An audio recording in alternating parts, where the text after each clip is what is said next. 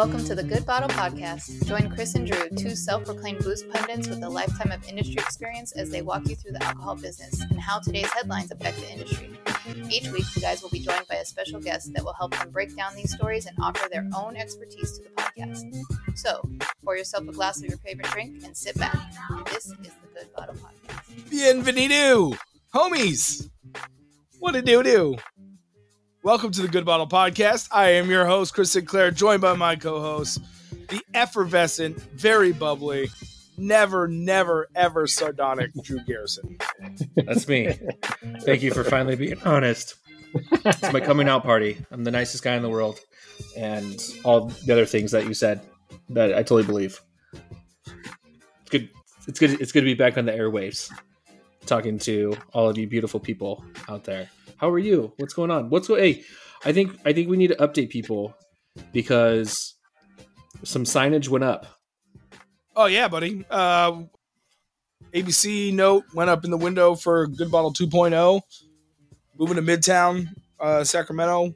A lot better parking. Giant, bright building. Can't miss it from like 3 blocks away. It's like it, and this is going to be a King's reference.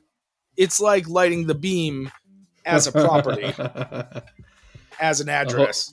Hopefully, the Kings can take down that ugly team down in the Bay Area, and make that happen. Just love the visuals we're getting from our guests. That's great. Here's the thing: they're both my teams. I though am rooting for the Kings to win this one because fucking A, we deserve it after this many years and however many corrupt refs. Oh my gosh! At least that's a story that we talk about. Yeah. So how are you? I'm good. Well, I'm excited to talk to you. The new spot, the Good Bottle 2.0. Is there still going to be recording space for us? Are we going to have? That's right. We're going to open up a podcast studio in the back. Rent it out for other podcasters. Give them lessons on how to be mediocre like us, and fucking all day. And just let them go. It'll be great. And, have a nice little bar inside of that little podcast studio. It'll be fun.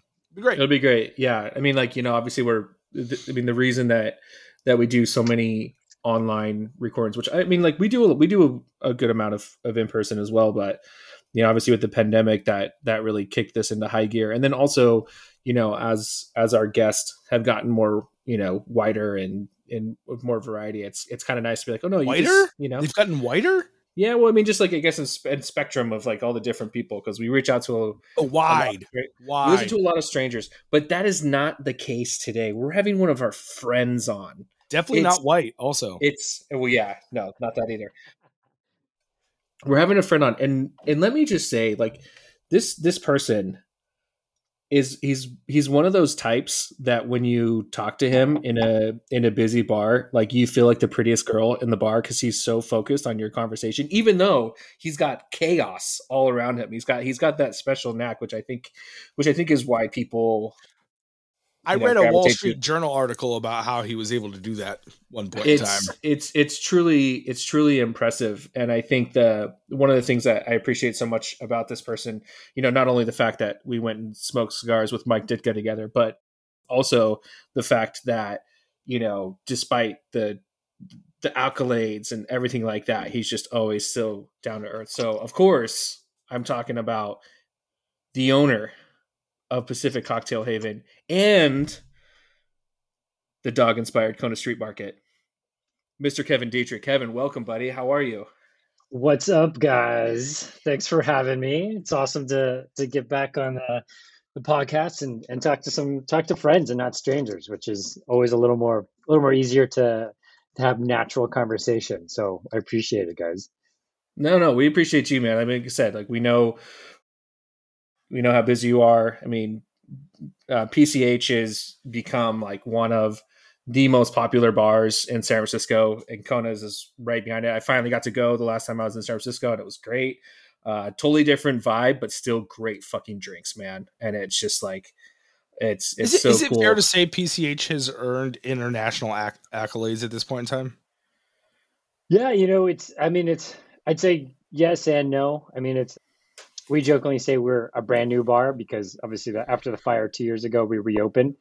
And the irony is we kind of were jokingly saying that we should be nominated for Tails' new cocktail bar because we're essentially a new bar and a new address. But yeah, I mean, we've been around the block for set going on 7 years this year, so we've been around for sure. 7 years went really, really, really, really fast. So feels like still day one.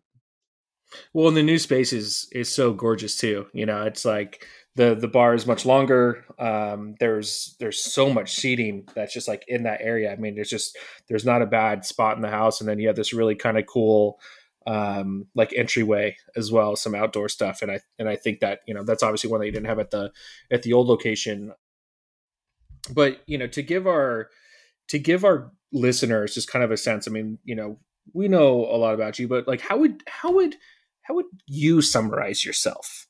You know, I mean, over all the years, like what do you think like people should know about you? What do you want people to know about you? What do we want our listeners to know about the Kevin Diedrich?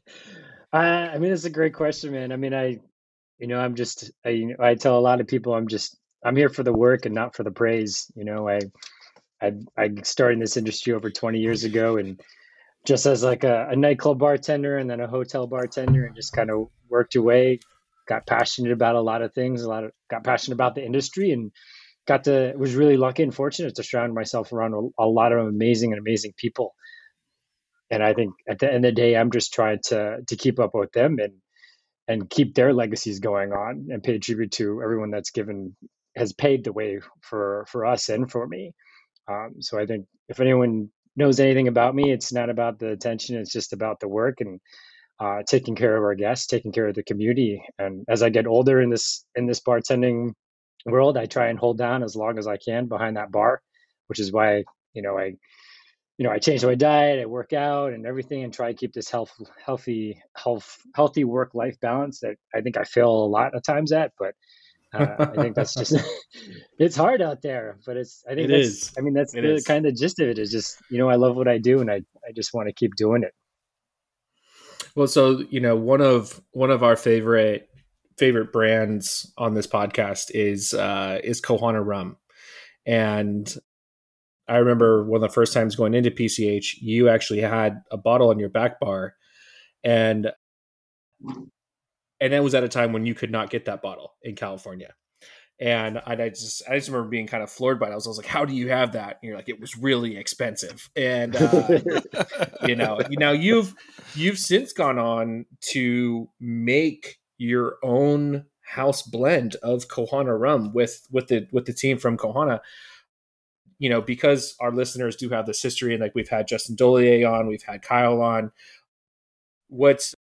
How does that come together? Like, how do you take, this relatively small brand and be like, hey guys, let me do my own blend? Yeah. I mean, I think that's a lot of it's just relationship. I talk about this industry when I talk to new bartenders and veteran bartenders and service points is we're in the relationship and experience business. And I give the analogy of just relationships. I talk to people and I cultivate relationships. And for me, I just want to do business and with my friends and with relationships that I have.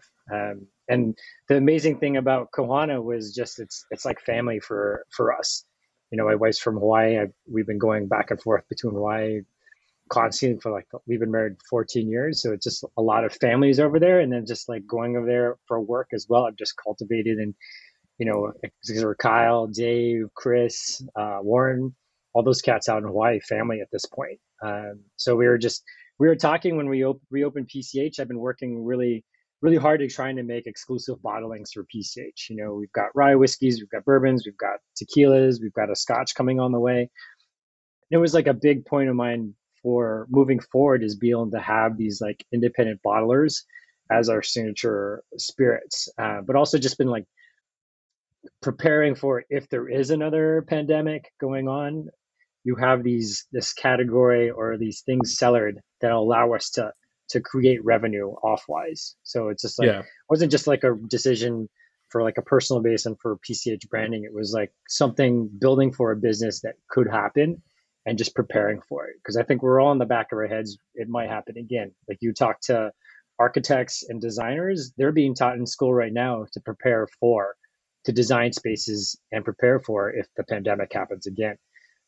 So I think that was some of the gist. But going back to Kohana, it was just a relationship. I was talking to Kyle, and I was like, hey man, would you ever allow us to do our own rum? And he was like, I don't see why not. And I was just like, but it would have to be our house rum, and it would have to be something very different because they only do single varietals. If you guys are all familiar, or listeners are familiar, they're only single varietals.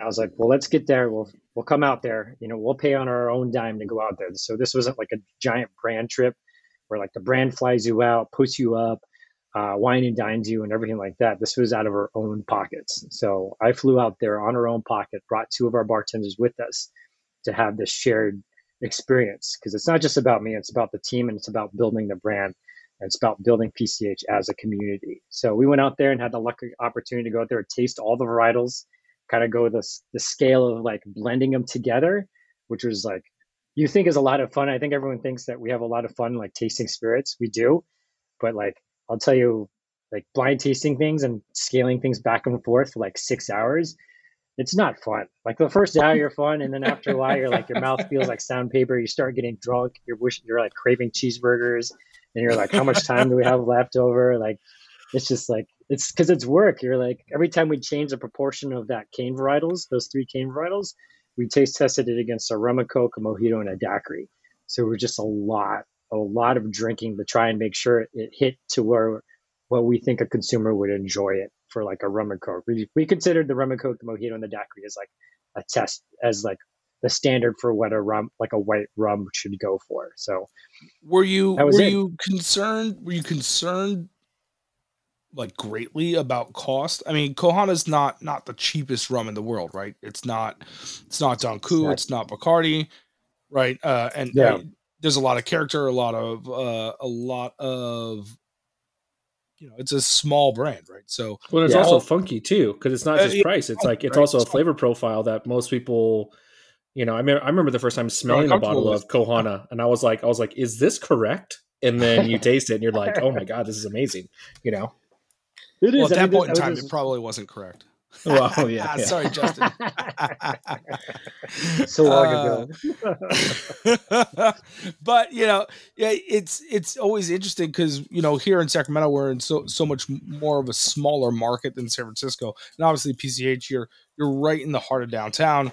You have, at least now that the world's sort of opened back up, that foot traffic that drives that. But I was really curious, for me owning a bar and like and the bottle shop, I'd be really concerned about the cost of that. So way I could stretch my pennies just a little bit more. Is that, do you find that would be such a thing for you? Yeah. Also for our listeners, our well cocktails are like like shot in beer and whatnot like that is like $7-8, right? And I'm imagining for you in San Francisco, it's probably like what, 10, 11? Yeah, I'd say depending on where you are, anything house cocktail wise, you're looking at between $17 and $24 for a house cocktail. Yeah, and none of our cocktails as of right now go above $15. Yeah. So we live in this bubble, right? The San Francisco bubble, where the cocktails are higher priced. Everyone's using higher spirit, higher cost spirits and everything. So it allows us that little freedom to do it. Like, sure, the bottle cost was high. We're actually bottled it at 100 proof. I originally wanted it off the still, and then I found out what the price was off the still, and I was like, well, that's definitely. We definitely let's water this down just a little bit, but not to 80. Let's keep it at 100. Let's use some of that good Hawaiian water. Let's incorporate some of that stuff in there. So let's try and get it to like a reasonable price, and it's okay. Like, we don't, again, like we're not making a ton of money off of it using it in our house cocktails and as our house white rum. It's just one of those sacrifices and one of those trades that I have. Like, it's a cash and cachet trade for me. I learned this kind of word, cash and cachet, back in the day when I worked for Kimpton. And it's just like, you can have the cachet, but then you have to have the cash. And somewhere on the menu and somewhere in your bar, you're going to have to balance the two off, right? Because you're going to still have to make cash and you still want to have cachet. So if you can find that happy medium between the two, then you run a successful bar. So I found that balance between the two, and allows us to do something fun with Kohana. That's right. That's awesome. So, I mean, so right now I'm wearing one of your hats because I'm just pandering to you as our guest. But I will say, like, the stuff that any of the branded things that I wear from PCH, like it's one of the few bars that, like, I always get like comments on, or people are like, hey, I love that place, or man, I want to go there so bad. People do have these expectations, and and I'm of the personal belief that this is going to be a very big year for you guys, where I think some big time awards are going to come your way, and it's going to be like impossible to get in. But up until that point, I'm going to enjoy the hell out of it. How do you manage expectations, and for your consumers, but then also for like for your employees, like how do you go about that? Like, what are the things that you're preaching every day? You have all this experience. How are you passing that on to the rest of the team? Yeah, it's I mean, going back to your intro where it was just like mediocre, I jokingly always say I used to work for a GM once that said, let's just aim. He was like, he sat me down, and because I was like stressed, and he was like, Kevin, let's just aim for mediocre. Because if you aim for mediocre, there is no expectation to hit, and people just know you're mediocre. So you're just hitting the mediocre can of that. So just going back to the intro when you were like, oh, we're just a mediocre podcast. So there's no good or bad of everything. And it was like a GM that I worked for, like this restaurant. And I was just like, what? You're like pep talk to me right now as to be mediocre. And I was just like, it's not even a doable thing.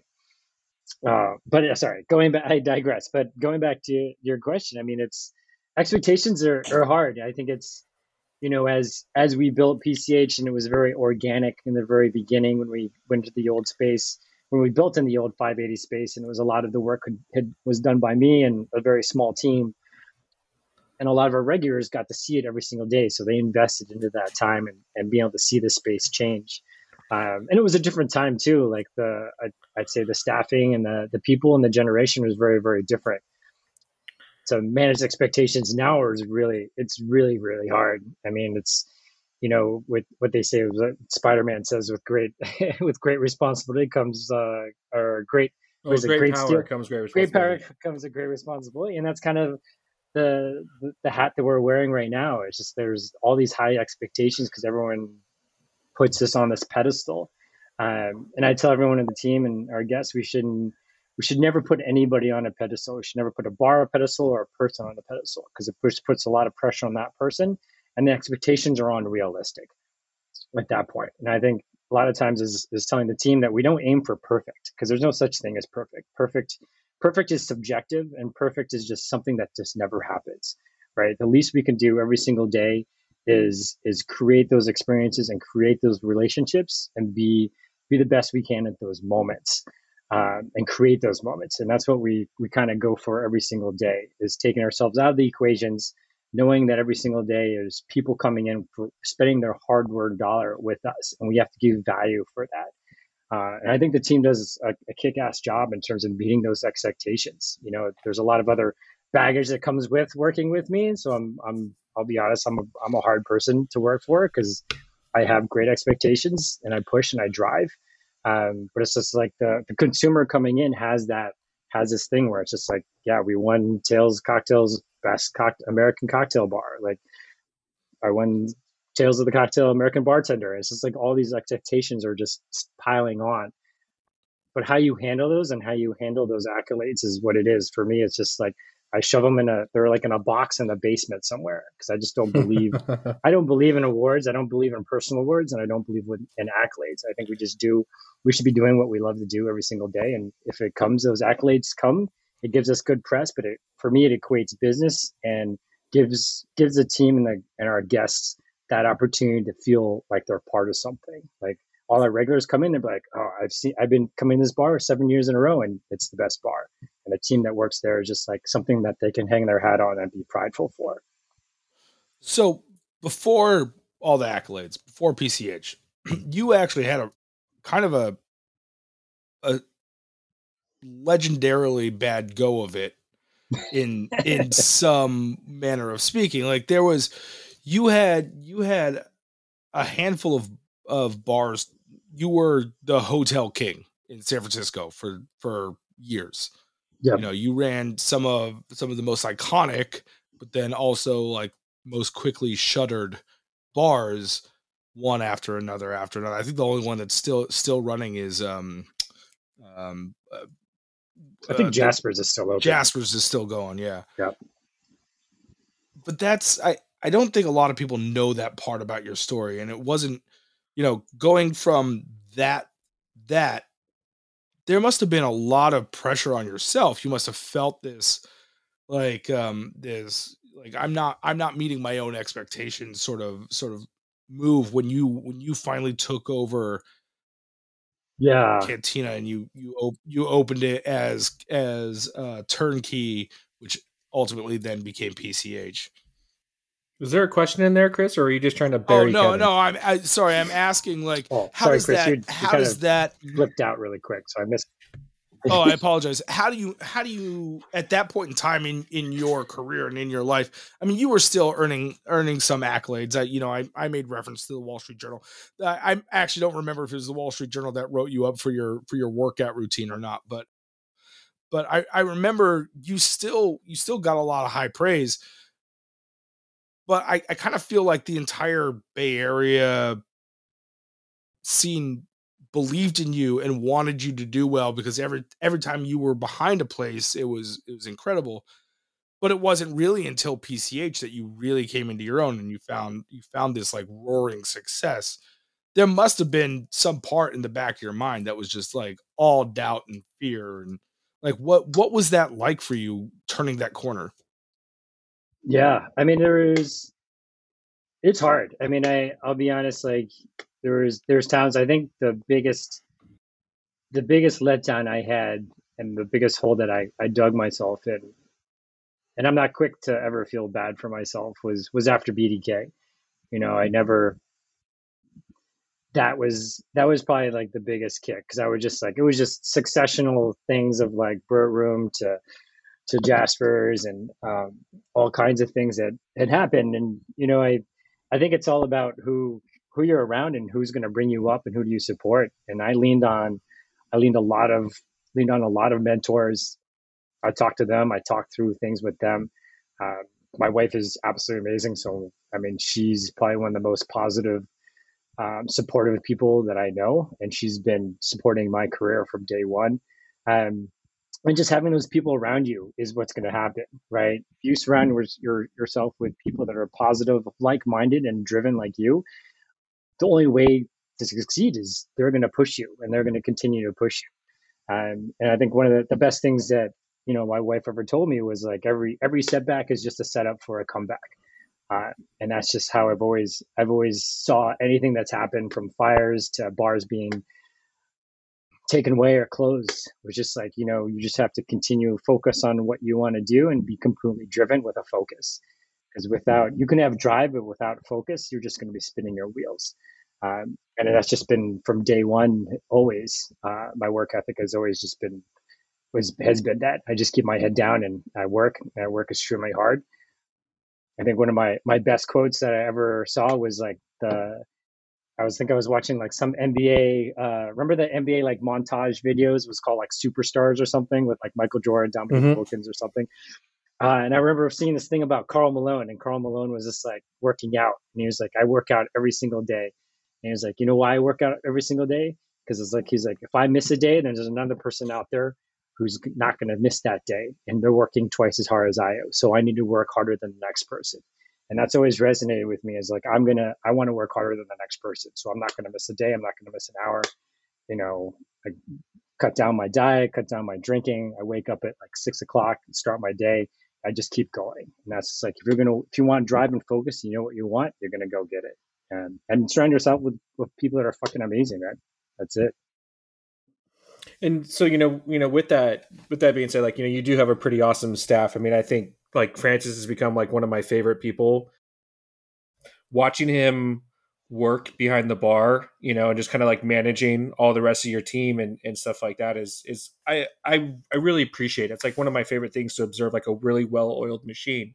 So, for for younger bartenders and younger people in our industry who are coming up and looking at like a team like PCH and how you guys operate and stuff like that, what would you say to them first of all, or like, what are just some of the things that you wish you would have known, when you were a little bit younger? And then second, if someone was to walk into your bar and be like, I want to work here, what do they need to do? Or is there like a, hey, to grab a ticket and get in line? It's around the back and it's like a few hundred deep, or what's that look like? Wow. Yeah, I mean that's crazy. That's a good question. We talk about generational bartending a lot with the staff and with the community here. I think that leads into a lot of just training and mentorship. Finding the right place to work. I think we did a big training for our staff, both our staffs last year or 2 years ago now, because we're talking as a community about how there's this generational gap, right? I mean, Chris, Drew, we've all bartended. We came together. We came up in a certain period of bartending where there was older bartenders that we would learn from, right? We learned based off of seeing and observing them bartend, right? And now this generation, our generation, is either left the industry completely, less operations, or we're working in a band job. So these young bartenders that are coming up, they're not given the same opportunities to learn and be mentored from. So it's just like, it's upon us, like our generational, to either put systems in place where we're teaching and we're mentoring, like how to cut off people, how to engage, how to disengage, how to preemptively know that there's a situation going on. And these are all talents or skills that have not been passed on to the next bartender, because these young bartenders are like bar backing, and then a week later they're bartending, and another week later they're the bar manager, and another week later they're the GM, and it's not leaving us in a good sense of what the future is going to hold. So we as a community need to get together and start training and putting these systems in place. So it's just like talking to those young bartenders. And when we get a lot of resumes, and I get a lot of emails and texts about how to start an industry, like what's the best way, like what do I need to learn, and what I need to take on. And a lot of it is just like is like work ethic, willing to change, listening, are always my three big things. It's just like, you got to be able to listen, you need to be able to be coachable, you need to be able to take criticism is a lot of it. If you work hard, you can do all three of those. You can rise the ranks. But a lot of it's just like, you got to be humble too, man. You got to just be ready to work and not take anything personal. Is that it? All right. My resume's on the way over. So if you said it, so I'm assuming you've thought about it. As a community, what do you think is the at least a loose formula for getting the older bartenders to teaching the young bartenders, even if it's not behind a stick? At one point in time, USBG was massive. USBG chapter here in Sacramento is non-existent anymore. I know in San Francisco it's still going, but it's definitely not what it once was, like 10 years ago. What tools, what sort of modality should the older bartenders and younger bartenders be working towards in order to create that like culture of learning and education and hospitality? I think that's a good question, Chris. I mean, it's, the USBG is there in presence. It's gone. It has its ups and downs. I think we need better leadership. A lot of it is just leadership and taking those resources and pulling people in. And if it's not just a business doing it, like we're doing it just as an individual business, but as a community, as a USBG, or as like a brand, put those hospitality sessions in and bring those older bartenders back and have those conversations as like a forum. It doesn't have to be a tails thing where everyone has to spend money to go down the tails of the cocktail. It could just be in San Francisco. It could be Sacramento. I mean, this is something that we're working on. Like, I'm currently working on bringing SF Cocktail Week back. We haven't had a SF Cocktail Week since 2010. And it's something that has been in the back of my head, and we've had a lot of conversations over a couple of years on how we bring it back. And I chose to bring it back and align it with AAPI month, which is in May. But I think we can start off on that little that little thing, and then bring in that education and have those forums and have these communities and the leaders that we knew, like the Johnny Raglins, the Jeff Hollingers, the people, ex-GMs, Emily Wines, that was the first female SOM, and they can come and talk about service, talk about hospitality, and have those conversations and have the tough conversations for everybody. And we've done that internally, but it should be something we should be doing as a community. And I would like to see someone young that's driven, that wants to take this and kind of run with it and create a little group or create a little advisory board and be passionate about bringing this back, where it's not about making the cocktail. It's not about what's in the glass. Sure, we should be learning about contemporary classics. I jokingly say that young bartenders probably don't even know who made the penicillin or the gold rush. Like, they're just making these drinks because they know how to make them, but they don't know the story behind them, where they come from. And I was like, we need to go back. We need to teach those, because this is all going to get lost, because we're all just so ingrained in making our own cocktails and forgetting about the past. It's all about me, and what did I make? What's my new technique that I invented and stuff like that. And it's just great, but that's PR and marketing and everything's pushing that direction. But it's as a core, we're going to lose these stories and these storied people that have developed us and put everything in place for us, and we can't forget about that. So I think, Chris, to what you're saying, is it should be a community, and we need to get together as a community and drive it.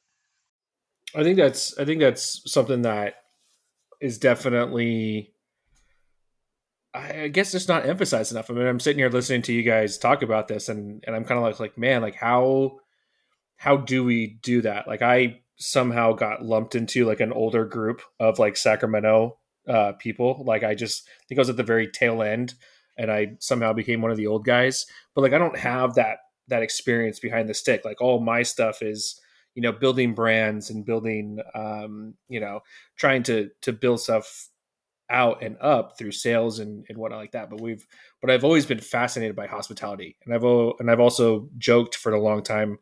It's if you're still in this business, especially after the last 2 years, you have a mental illness called hospitality. That's just what it is, right? You have to provide it, but how do you provide it? And I know that for me personally, a lot of my trainings have switched to, it's hey, I can tell you about this mezcal or this tequila, and I can give you all these tools, but here's how you actually sell it, right? And this is how you convey it to that guest who's well, I want Casamigos. Well, we don't have Casamigos, but we have this. And this is why we chose this. And it's not to put down that brand as much as or little as it might deserve, but it's this is how we're going to talk about it. We're going to take you from one experience to the next. And I think, listening to you guys talk about oh, how do you deal with a drunk guest? How do you deal with the stuff? It's man, it seems so obvious, oh, you just get the reps, but you're right. There is this huge gap between the older guard and the newer. I will say, because I do make it around to a lot of different bars and stuff like that, something that I haven't seen in a long time, and it was really starting to get bad before the pandemic, was there was kind of this mindset, I know everything. There's nothing else for me to learn. Right. Yeah. And then there was this great reset, where now what I'm finding is there's this big group coming up that's not jaded, that doesn't have these hangups, that they're I met with some people the other day that they're we don't really know what we're doing, but we're figuring it out, and we're having a good time with it. I was you know what? That's a great place to be. God bless them. That's amazing. Yeah. I don't think I've ever heard anyone in a bar ever say that.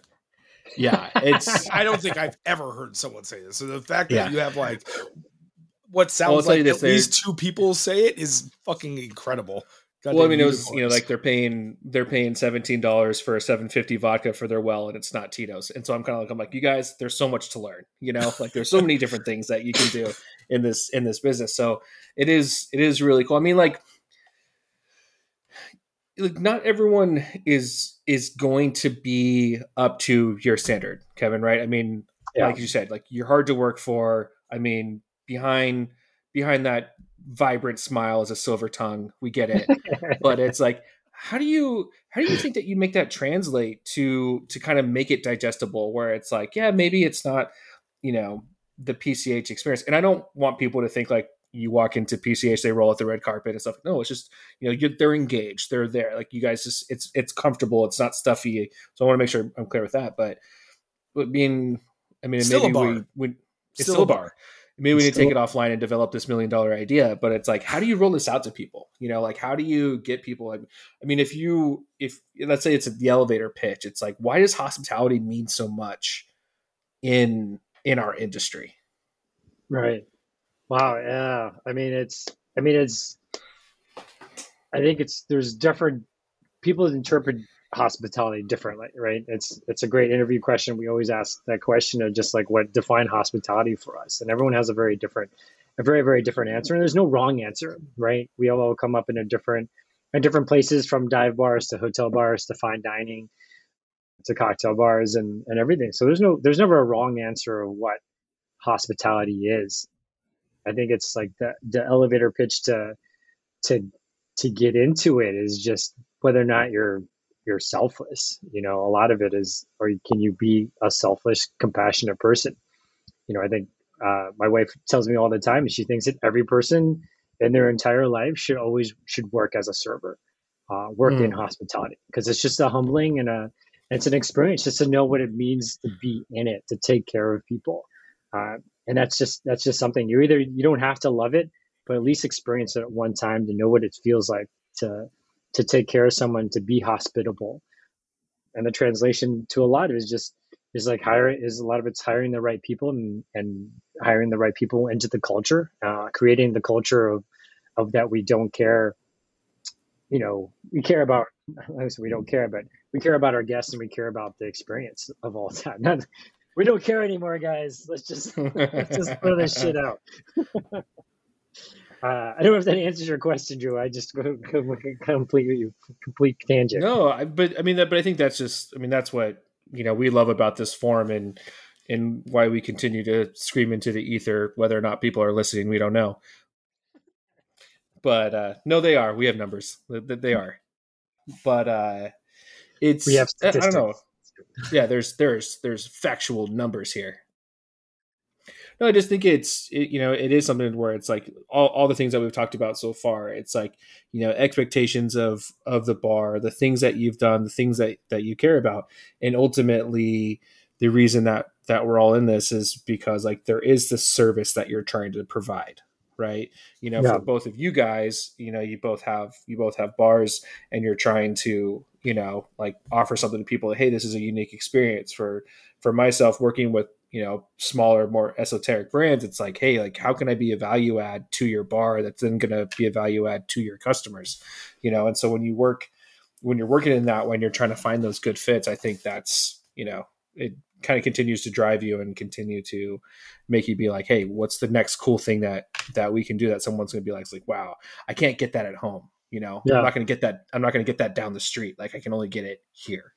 Yeah. I think a lot of us forget it's supposed to be, cocktails and drinkers supposed to be fucking. It's supposed to be fun. That's what originally why we got in this industry, because it was fucking fun, right? I left my tech job. I was working a normal sector 9 to 5, and I left that because the bar industry was fun. My best friend at the time was a DJ. The girl I was dating was a bartender, and I used to go out Wednesday through Saturday with them. And I was just like, dude, this is fun. You can actually make money doing this, like working in it and just being partying. And that's like we always forget. It's just like, sure, we're doing these fancy cocktails or we're at this cocktail bar and there's these accolades and everything like that. But at the end of the day, it's just fun, man. We just got to have fun. We got to take care of our guests and convey that fun. If it's too serious, then it's just like, what happened to drinking? Like what happened to the drinking fun stuff? It's just like, it gets boring after a while. What's funny is my number one thing I always tell bars and restaurants whenever I'm consulting and whatnot is that because I see it over and over again, is that people just get into their head about and blinders on about their concept and what they're doing and whatever their theme is. And for me, it's always like, look, it's food and booze. This is fun and it's emotional. Like, it's not a logical thing. People, that's why Yelp is so fucking infuriating, right? Because people are talking and trying to like create something that makes sense to everybody else out of their emotions and what they experienced. My entire staff, I'm like, look, people leave happier than when they came in. It's a win. I don't care if they're, their food could be fucked up, their drink could be fucked up, but if they're laughing when they're walking out the door and like waving bye to everybody, nothing else really matters at that point in time. I mean, here's hoping that they paid their bill, but like, like this is food and booze is an emotional experience. It's not an intellectual one.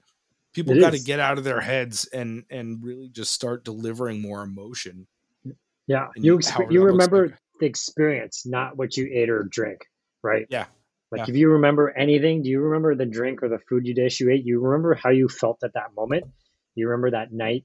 Like I remember this one of the best times I had in New York was like one of my best friends, Joe Garrick's, and I went out and it was just like this, like, it was like a once in a lifetime moment where like all of our friends convened in this one bar called Blind Tiger Ale House in New York. It was just completely random night. We all ended up there, got fucked up, whatever. But it was just like, we don't remember what we drank or ate. We just remember that moment. Like, I don't remember anything else about that night, but I remember how I felt and that experience. And it was just like this dive bar in New York. But that's what we all remember, right? That's our inherent human condition, is remembering an experience, right? We remember how happy we were and how sad we are, or if we had a bad experience. And if everyone has a positive and great experience and has that, then that's a fucking win. I could care less what anyone remembers a drink. Sorry, I'm cursing. Are we allowed to curse? 100%. We're talking. Yeah, you met me? This is. Yeah, sorry. You should have heard my 5-year-old dropping F-bombs earlier. It was it's very okay in this house. So it's like, I was just listening. Dad, I was just listening. Wait a minute. Hang on. It's okay now that Hensley does it, but when I did it, your wife got mad at me. That holds up. Is that what happened? Well, she just got mad at me for on the podcast. That's all. Oh no, that's funny. No, we're sitting in my office and I was playing PlayStation. I'm playing this new zombie game, and Hensley is just hilarious when I play these different games, right? Because she's like, "Oh well, I know how this goes. Like, you gotta do this, Dad." I was like, "You never played this before?" She goes, "Yeah, but I know how to play, right?" And then at one point, I'm kind of like messing around, and there's like a safe spot you can get, and she just straight goes, "Dad, close the fucking gate." And and awesome. My wife just starts, she's like, "What did you just say?" And she starts laughing and then just continues to say it for forever. So yeah, it's just forever. Just forever. It's that's how it starts. No, we only have 2 rules. We have 2 rules for it. It's like, don't cuss at school and don't cuss in front of grandma and Mimi. That's it. Like, that's just, as long as you do those things. So you can cuss in this house. You can cuss on this podcast. It's totally safe. You just let them fly, Kev. Like, you got to do what you got to do. Oh man, now that I know, it's just game over. Start it over. Start the podcast over. Cue the music. How many colorful metaphors can I use in an hour? Oh man, yeah. So I think it's, I think overall, like, we're really excited that you've been able to share kind of all this fun insight into PCH and everything that you take with your approach and stuff like that. And I hope everybody's enjoyed it as well. But now I think it's time for our opinions on facts we've gotten from reputable sources. Is that how I say it? Yeah. Gotta just get that. Okay, so of course, everyone's well aware of how much Chris and I appreciate celebrity endorsed products.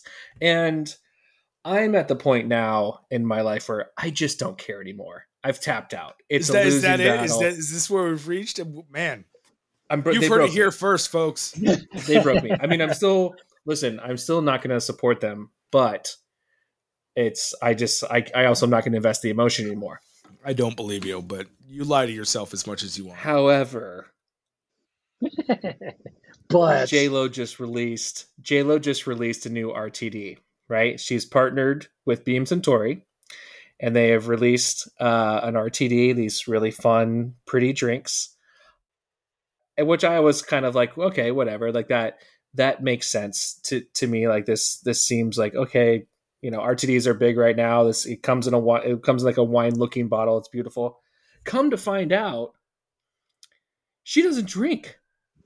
It's true. J-Lo allegedly is infamously sober. No, she's Yeah. not. And then, She's not completely sober. She just drinks a very minute amount. okay, well, it's enough that people are like, "You're Yeah. sober, bitch. What the fuck?" Yeah. And then if you put this on top of it, her newly minted husband also has his history with alcohol abuse, and it just seems like this kind of thing. So her fans are, you know, some are supporting, some of them are pretty outraged. The article that we have is like people are pissed about her doing basically like a cash grab. Yeah. You know, as a celebrity, Kevin, I mean, what are you going to endorse? I mean, is there something that you would compromise to be like, hey, this is off brand for me, but the money's too good? You know, does that exist for you out there? Or what are your thoughts like on this celebrity thing? Kind of be like, you don't even drink it now, you have an RTD. What's that all about? Yeah. I mean, I mean, I read the article, and I mean, there's so many celebrities to get. I just found out that who has a The new Rock. tequila? The Rock has the tequila. Then I just found out. I just saw Jason Momoa in Orlando, and I didn't know Jason Momoa had a vodka, and I just found out he had a vodka. Oh yeah, yes, I saw that too. So there's that, and then I'm just like, the J-Lo thing, and it's just, I think I'm kind of like you, Drew. I'm just kind of exhausted, and I just don't pay too attention to it, and it just, I mean, sometimes it bothers me where I'm just like, man, it's just like the rich getting richer kind of thing, or it's just like how much more richer do the rich people need to get for them to just like stop doing things that just don't make any sense. So I definitely think it's like some type of branding, or maybe her like agent or manager were just like, hey, you know what you should do? You should jump on this RTD business and invest money, because it's just like maybe a lot of these celebrities have too much money, so they're trying to like invest money in these places because then it's a loss for them or something. So it's just like, that's how I think of it, is like the back house is like a business owner or an entrepreneur is like they're investing things because they have to get rid of money, or it's like I'm just gonna sell it out for something. So I'm just surprised they didn't go like a non-alcoholic route. Like if she talks about being sober, it seems like with the growing trend of non-alcoholic spirits and drinks and things like that, like that would have been the play. But would have been so much better. I mean, maybe that's where she's going. We don't know, right? I mean, there's a narrative here that we're inventing. She could be starting with RTDs that are boozy and going, hey, these are delicious. Now check these out.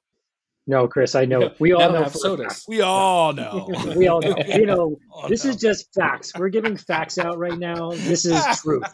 Okay, we're just like Fox News. We're just like one of the things that stood out to me though about this was who she partnered with in order to create De Lola, and it's Ken Austin. And Ken Austin, for our listeners out there who aren't aware, Ken Austin is like OG in celebrity brands.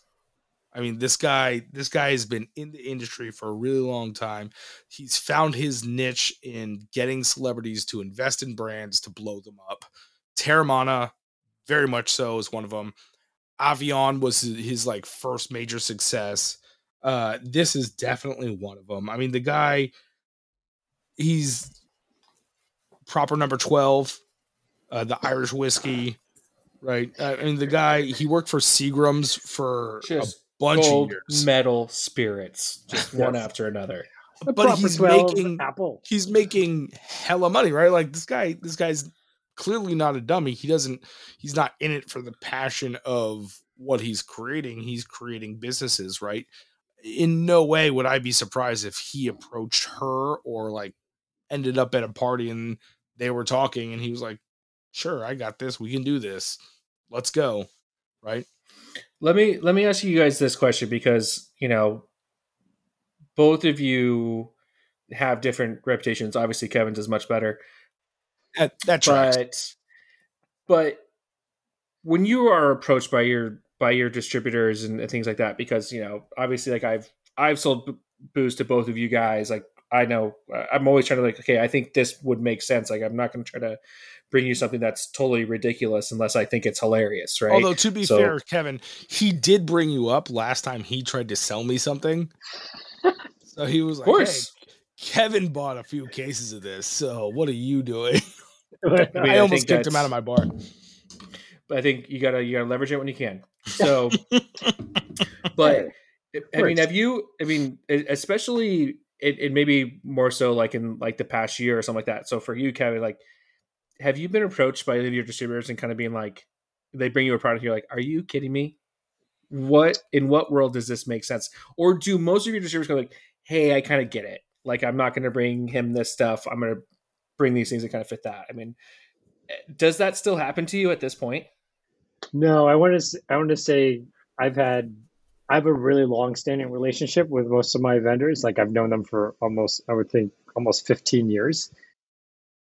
That they know not to bring stuff to me. Like it's just like it's a failed thing. But sure, they'll like if they need like a placement, I'm happy to like accommodate. So they're like, oh, can I send you a bottle and then we'll swap it out for something else? Like they need that sale. I'm happy to accommodate the sale, get the placement, get it on invoice, and then we'll swap it out for something else. Like 100% legal, but I know it's part of their job. So, you know, Yeah. it's part of Yeah. the job, and it's just like this is a give or take. This is a relationship, so they get this is like I'm helping them out, they help me down the road. This is just like what friends and relationships do with businesses. I do say there are a lot of people that cold call me that have zero idea of anything of what PCH is, and that's kind of where that kind of irks me. It's just like they show up at like 6 o'clock on a Friday, or I'm in the service wall, and they're like, hey, I have the biggest growing mezcal brand in the world. Do you want to taste some mezcal? And I'd be like, yeah, here's just email me. I was like, you can just email me, man. They're like, hey, no, I have all the bottles with me now. I'm just gonna put them here, and you can taste them. And I'm like, who are you? Like, who Who carries was these this? bottles? Because this is very specific.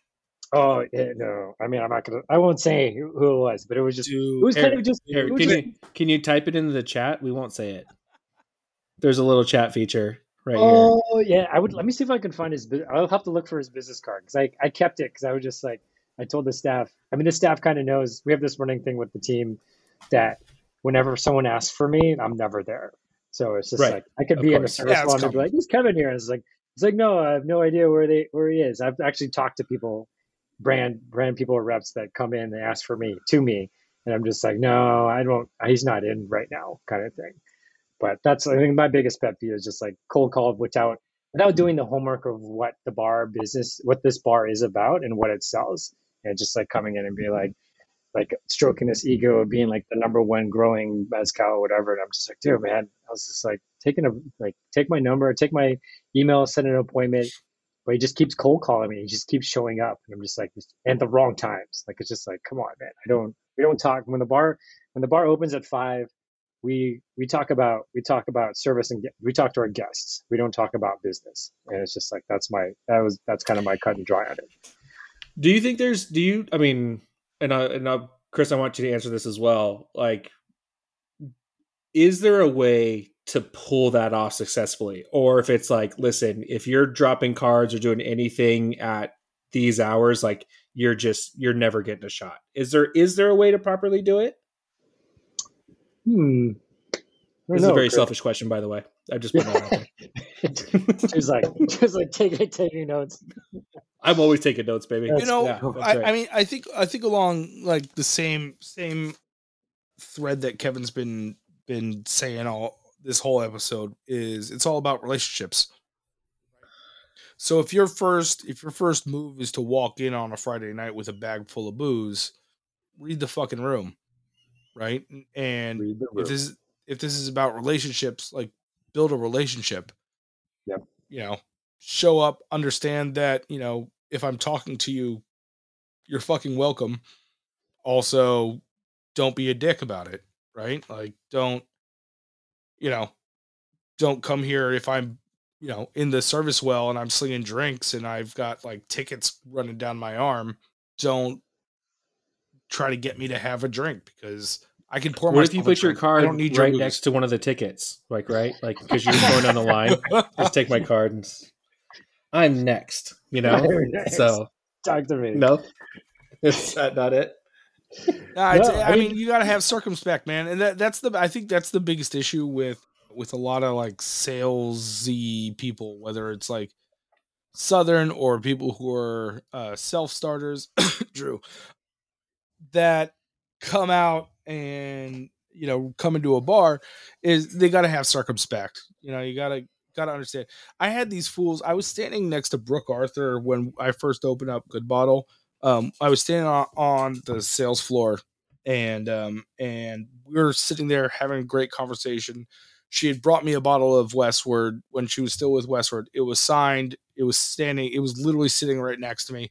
And these two cats from Southern walk in, and they start telling me that I need to carry Sincoro and I need to carry Don Julio 1942. And what am I doing? I'm right down the street from the Kings Arena. Like, I should be capitalizing on this. I was like, what are you guys doing? Like, I was like, just give me your card and get out, you know? Yeah. And with that, I immediately earned, because I was very frustrated, I earned the reputation of being snobby immediately. And also Brooke turned around and was like, is this a thing that you have to deal with? And I was like, yeah, like a lot. She was like, what the fuck? Like, I'm an owner of one of their brands, and they're not even smart enough to realize that, like, my brand is sitting right next to you and we're talking.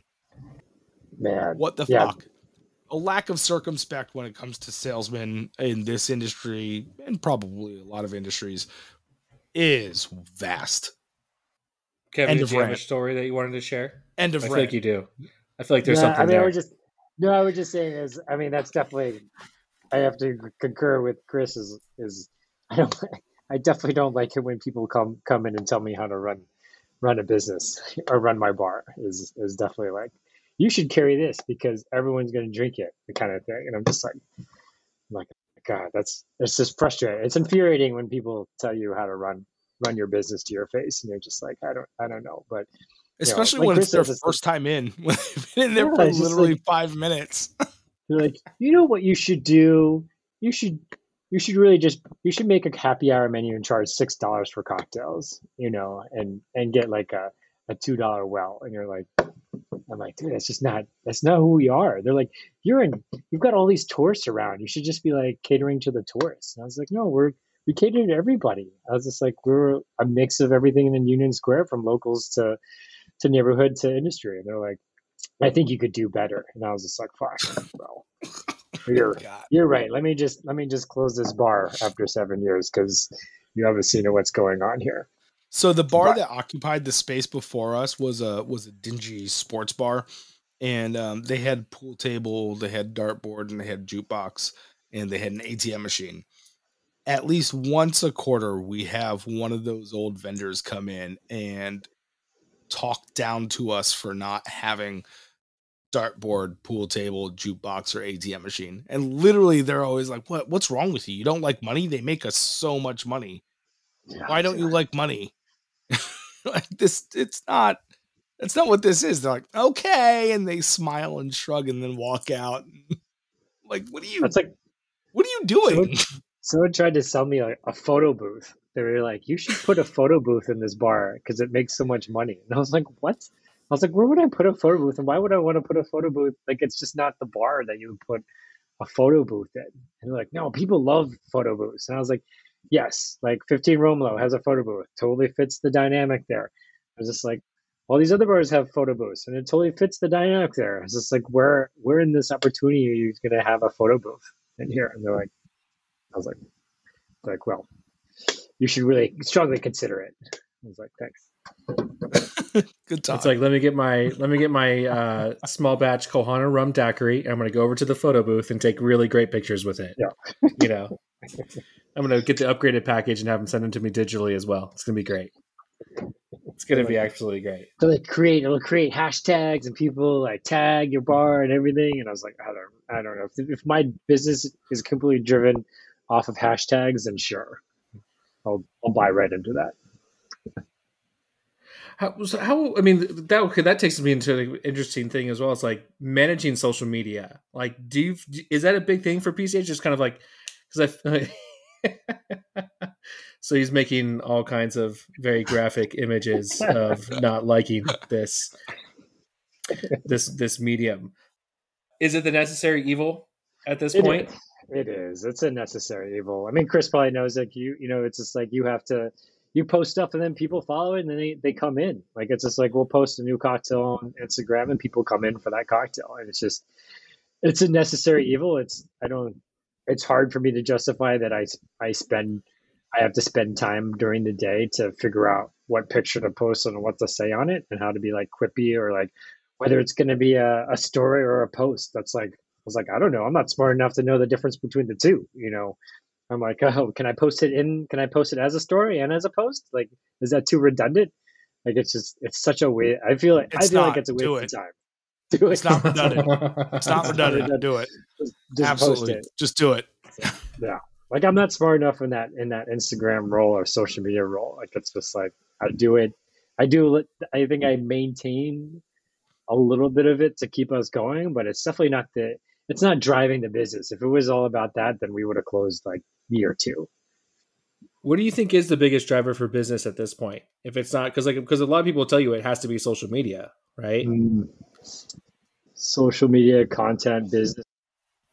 I mean, it pains me to say this, but articles and awards and stuff like that is what is drives a big amount of it, right? It's, I mean, if you think about it, like when we go traveling, what are we Googling when we go to a new city, right? We Google best cocktail bars or like cocktail bars to go Right. to, right? And Totally. within that Yep. Google search, it pulls up, the accolades, the bars, World's 50, Tails, like Thrillist top bars, Yelp top bars and stuff like that. And that's what, I hate to say it, but that's what drives the business, right? Because as people are pulling up their apps, they're pulling up Google, they're searching for stuff, and those are coming up. Like I have guests and regulars that literally just go to those lists. Like I once was at a Michelin star dinner with my wife, and we're sitting next to this couple, and they're like, "We only go to Michelin star dinners." And I was just like, "Can you switch seats with me really quick?" So I was like, I can't sit next to people if they're just like, we only go to, and then they're like listing them and everything and stuff. And I was like, oh my God, I can't do it. But it's, people look at those lists, right? World 50 list and Tails lists and everything, nominations and everything. People look at it. And I think that's big. We don't want to say it, but I'm going to say it. That drives business. And some of the tiny portion of everything else is word of mouth, industry drives it. And your fan base. I think one of the biggest thing that I was ever told when I first opened is if you can create, diehard fan bases, all your regulars, and then their friends become diehard regulars of your bar. That's like the most organic way you can go. But that takes time, right? And you have to win over Right. every person. But the instant gratification is the fucking awards and these accolades and these articles.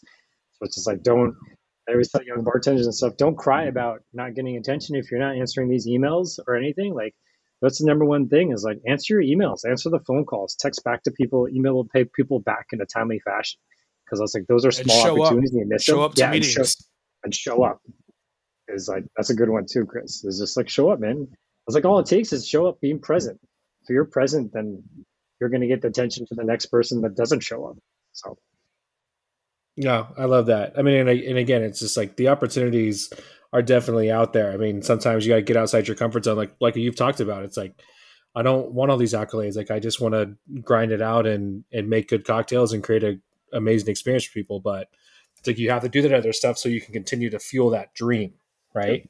So, well, that's awesome. All right, we've completely gone off the rails on J-Lo talk. So. I got one thing to say about this. I will say, because I've been. Oh, one thing now. Okay. This had been brooding inside of me, with all the people who were like, "Oh, it doesn't make sense. You're sober." It's like, also, shut up. Who cares? It's fine. Yeah. Of all the things that are out there in the world that exist on all of your restaurant back bars and your grocery store shelves, like this is the one thing you're going to get mad about, as if it's like this is like the biggest two-faced thing in the world. Like, get over it. It's fine. I can be mad about multiple things. Okay, it's true. It's very true. You can. And I've got alcohol. It's fair. Michelangelo is porn, and you can walk around with guns in Florida. I mean, what else are we gonna complain about? Honestly though, I think like if this tastes good, someone wants to drink it, have at it. She's not taking anything away from anybody. This is just a product that exists out in ether. It's fine, It's not. She's not pretending to be something else. It just is. Also, if you want to go down that route of it being someone who has struggled with alcohol or knows people who struggle with alcohol, at least she's not being judgy about it and shoving it down everybody else's throat, right? Like she still fully admits like this is a hospitality thing and like on occasion it's okay. The world should be full of people who are like in the gray area on things now. Right. Oh, totally. That's a good perspective, Chris. Whatever, Chris. That's why I like you. I nailed it. Oh my God. Just because she's so good looking. That's really it.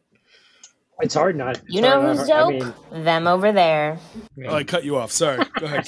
Sorry, Kev. Do you want to finish your thought before we get into dope? No, I loved it. That was perfect. That's exactly what I was going to say. So I didn't know. Go ahead, say it. You know who's dope? Them over there. Perfect. So now it's time for my favorite part of the show, which is the dope follows. We're going to tell you who you guys should be checking out. Could be podcasts, movies, TV shows, maybe cool bars that you read about in the Washington Journal. Is that what it was? Wall Street Journal? The Washington Journal. That's probably a publication. Almost certainly is. It's the one they give away. Come on. It's the one they give away for free.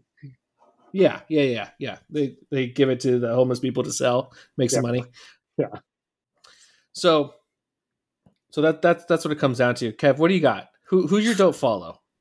That's a good question. I follow a lot of people, but I think the one that kind of like the two that I sparks joy. It's kind of funny. I love the Mover and Shaker Instagram. Like they just post funny shit, and it's just like people like send stuff to them, and they put a little like wording on it and stuff like that. And just like sometimes the shit is just like so relatable that you're just like, this is fucking hilarious. So I love the Mover and Shaker, and then I exercise a lot, so I follow this other guy, this boxer guy named Tony Jeffries, and I always like to watch his workouts and stuff like that. So it's between keeping some humor and keep trying to smile throughout the day, and then trying to keep this 45-year-old body from breaking down 100%. So that's Tony Jeffries. You don't look a day over 37, my friend. Very proud of you. Thanks. Well, it's really dark on here, and I have like this nice filter on it called the 21-year-old filter. So it's great. Is it the Forever 21 filter? Forever 21 filter. They've moved into the web space. Yeah. My room is pitch black. So it's great. Love it. Chris, who's your dope follow? I've got a few. In terms of Instagram, I want to give a shout out to our homie who's been helping us out with our Instagram page. I talked about him last season. His Instagram and TikTok game has just like unraveled. He is like leveled up tenfold. His shit cracks me up. That's my boy Al Marquez. I used to work with him back in the day at Rabbit, and this fool is like just, I don't know. He's just unleashed his creativity. He's gotten featured by Nick at Mover and Shaker a few times now. Yeah. They go back and forth a bunch. Yeah, Nick's a great guy, Kevin. You should listen to our episode with him. Shameless plug that we did with them. He's really awesome. He makes our pins for us too, so it's good. Oh, that's right. Yeah. You as well. There you go. So Al is on Instagram at that's AL _ Marquez, MARQUEZ 82. For those of you who don't know, and then one for the wokeness, because I need to feel good about myself every once in a while. www.cofermented.com or on Instagram at co_fermented. It's an organization dedicated to creating awareness and facilitating representation of the LGBTQIA plus community within the wine industry. And they do events, shows, educations, tastings, all sorts of things. It's rad. It's just like this inclusive group of people who are just enjoying fucking drinking wine, because why not? And then learning about wine and being wine professionals, and it's dope. It's just cool. It's just another perspective and another microphone, and just making this industry that we enjoy so much more interesting. Why not? Is that what you said? Why not? Co-fermented. Co-fermented. Oh, I thought it was a pun. Why not? Like, why not? Why not? Why not? That's going to be my industry comedy page. Is why not? Why not? What about you, Drew? So mine's going to be just comedy, and it's this comedian I've recently started following. I was so blown away by the majesty of this person that I put it on like one of my like permanent stories, and it was like sick burns. And like one of the is like, he's like, here's some sick burns that, you know, aren't that mean, but it'll definitely make somebody think a little bit extra about it. And it was like, one example was, you look like someone who took a long time to figure out how to tie their shoes. So Velcro was a big part of your life. It's just, it's stuff like that. And it's just like burn after burn. And it's Instagram account. It's Big Tug. So BIGGTUGG. And he's continued to come out with like really hilarious videos since I've been following him for the last couple of weeks. So it's really, if you love dry humor, this is the guy for you. The videos are just fucking hysterical, but the insult one is by far my absolute favorite because he just goes on and I just want people to go and listen to it because it's just ridiculous. So that's awesome. Again, big Tug on the Instagram. I would assume it's on TikTok as well, but I don't have a TikTok. So, but I think that's where it originates. You don't have a TikTok? What's that going for me? I don't have one either. I don't. Who am I to judge? So I don't even know how it works. You can still judge. I'm kinda, it's fine. I won't judge you for judging. It's good. If they keep going down this route of like trying to ban it, I might join it just to be, you know, different. That tracks for you. Yeah. Always the contrarian. But you know what? Those were some pretty dope follows, guys. Good job. Thanks, dude.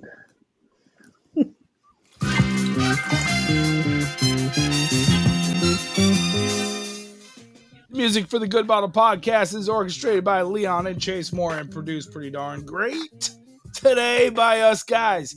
If you've enjoyed this episode, we ask that you subscribe. It's a little button. Sometimes it says follow. Sometimes it says subscribe. Sometimes it's just a check mark. Click that fucking thing. And please leave us a 5-star review. Share us with your friends. Simple things like that make a big, big difference. You can also click, share fun stuff on our Instagram or Facebook, which is the Good Bottle Podcast, which Al Marquez comes up with some fun stuff for us as well. So there's another place to check him out. Or you can check out our personal accounts. Mine is DGarrison6 or Chris is Kristen Flair.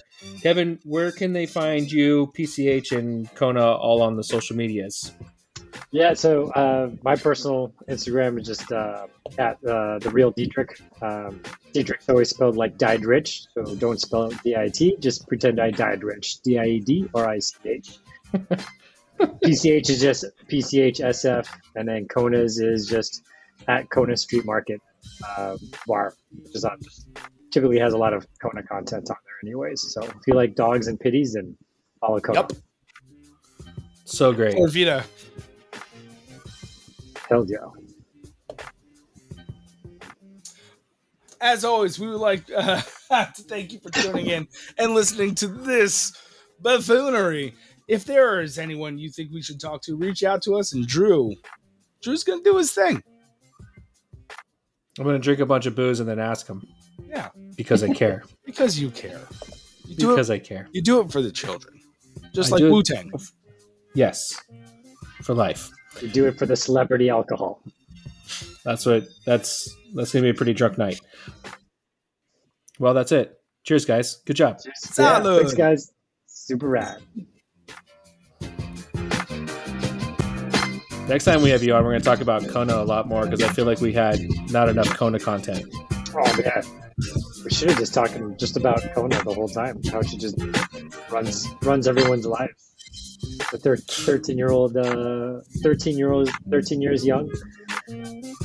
How she just runs around the bar and then just likes to sit next to people like she's a human being, which is amazing. Like pictures of her just sitting on banquettes next to people, just sitting there. It's like, You need party to, of there two. should be your newest hashtag is hashtag Kona content. Kona content. At least that way Right people there. can follow it. They're like, oh yeah, Kona content. There's more Kona content. I'm in. More Kona. More Kona.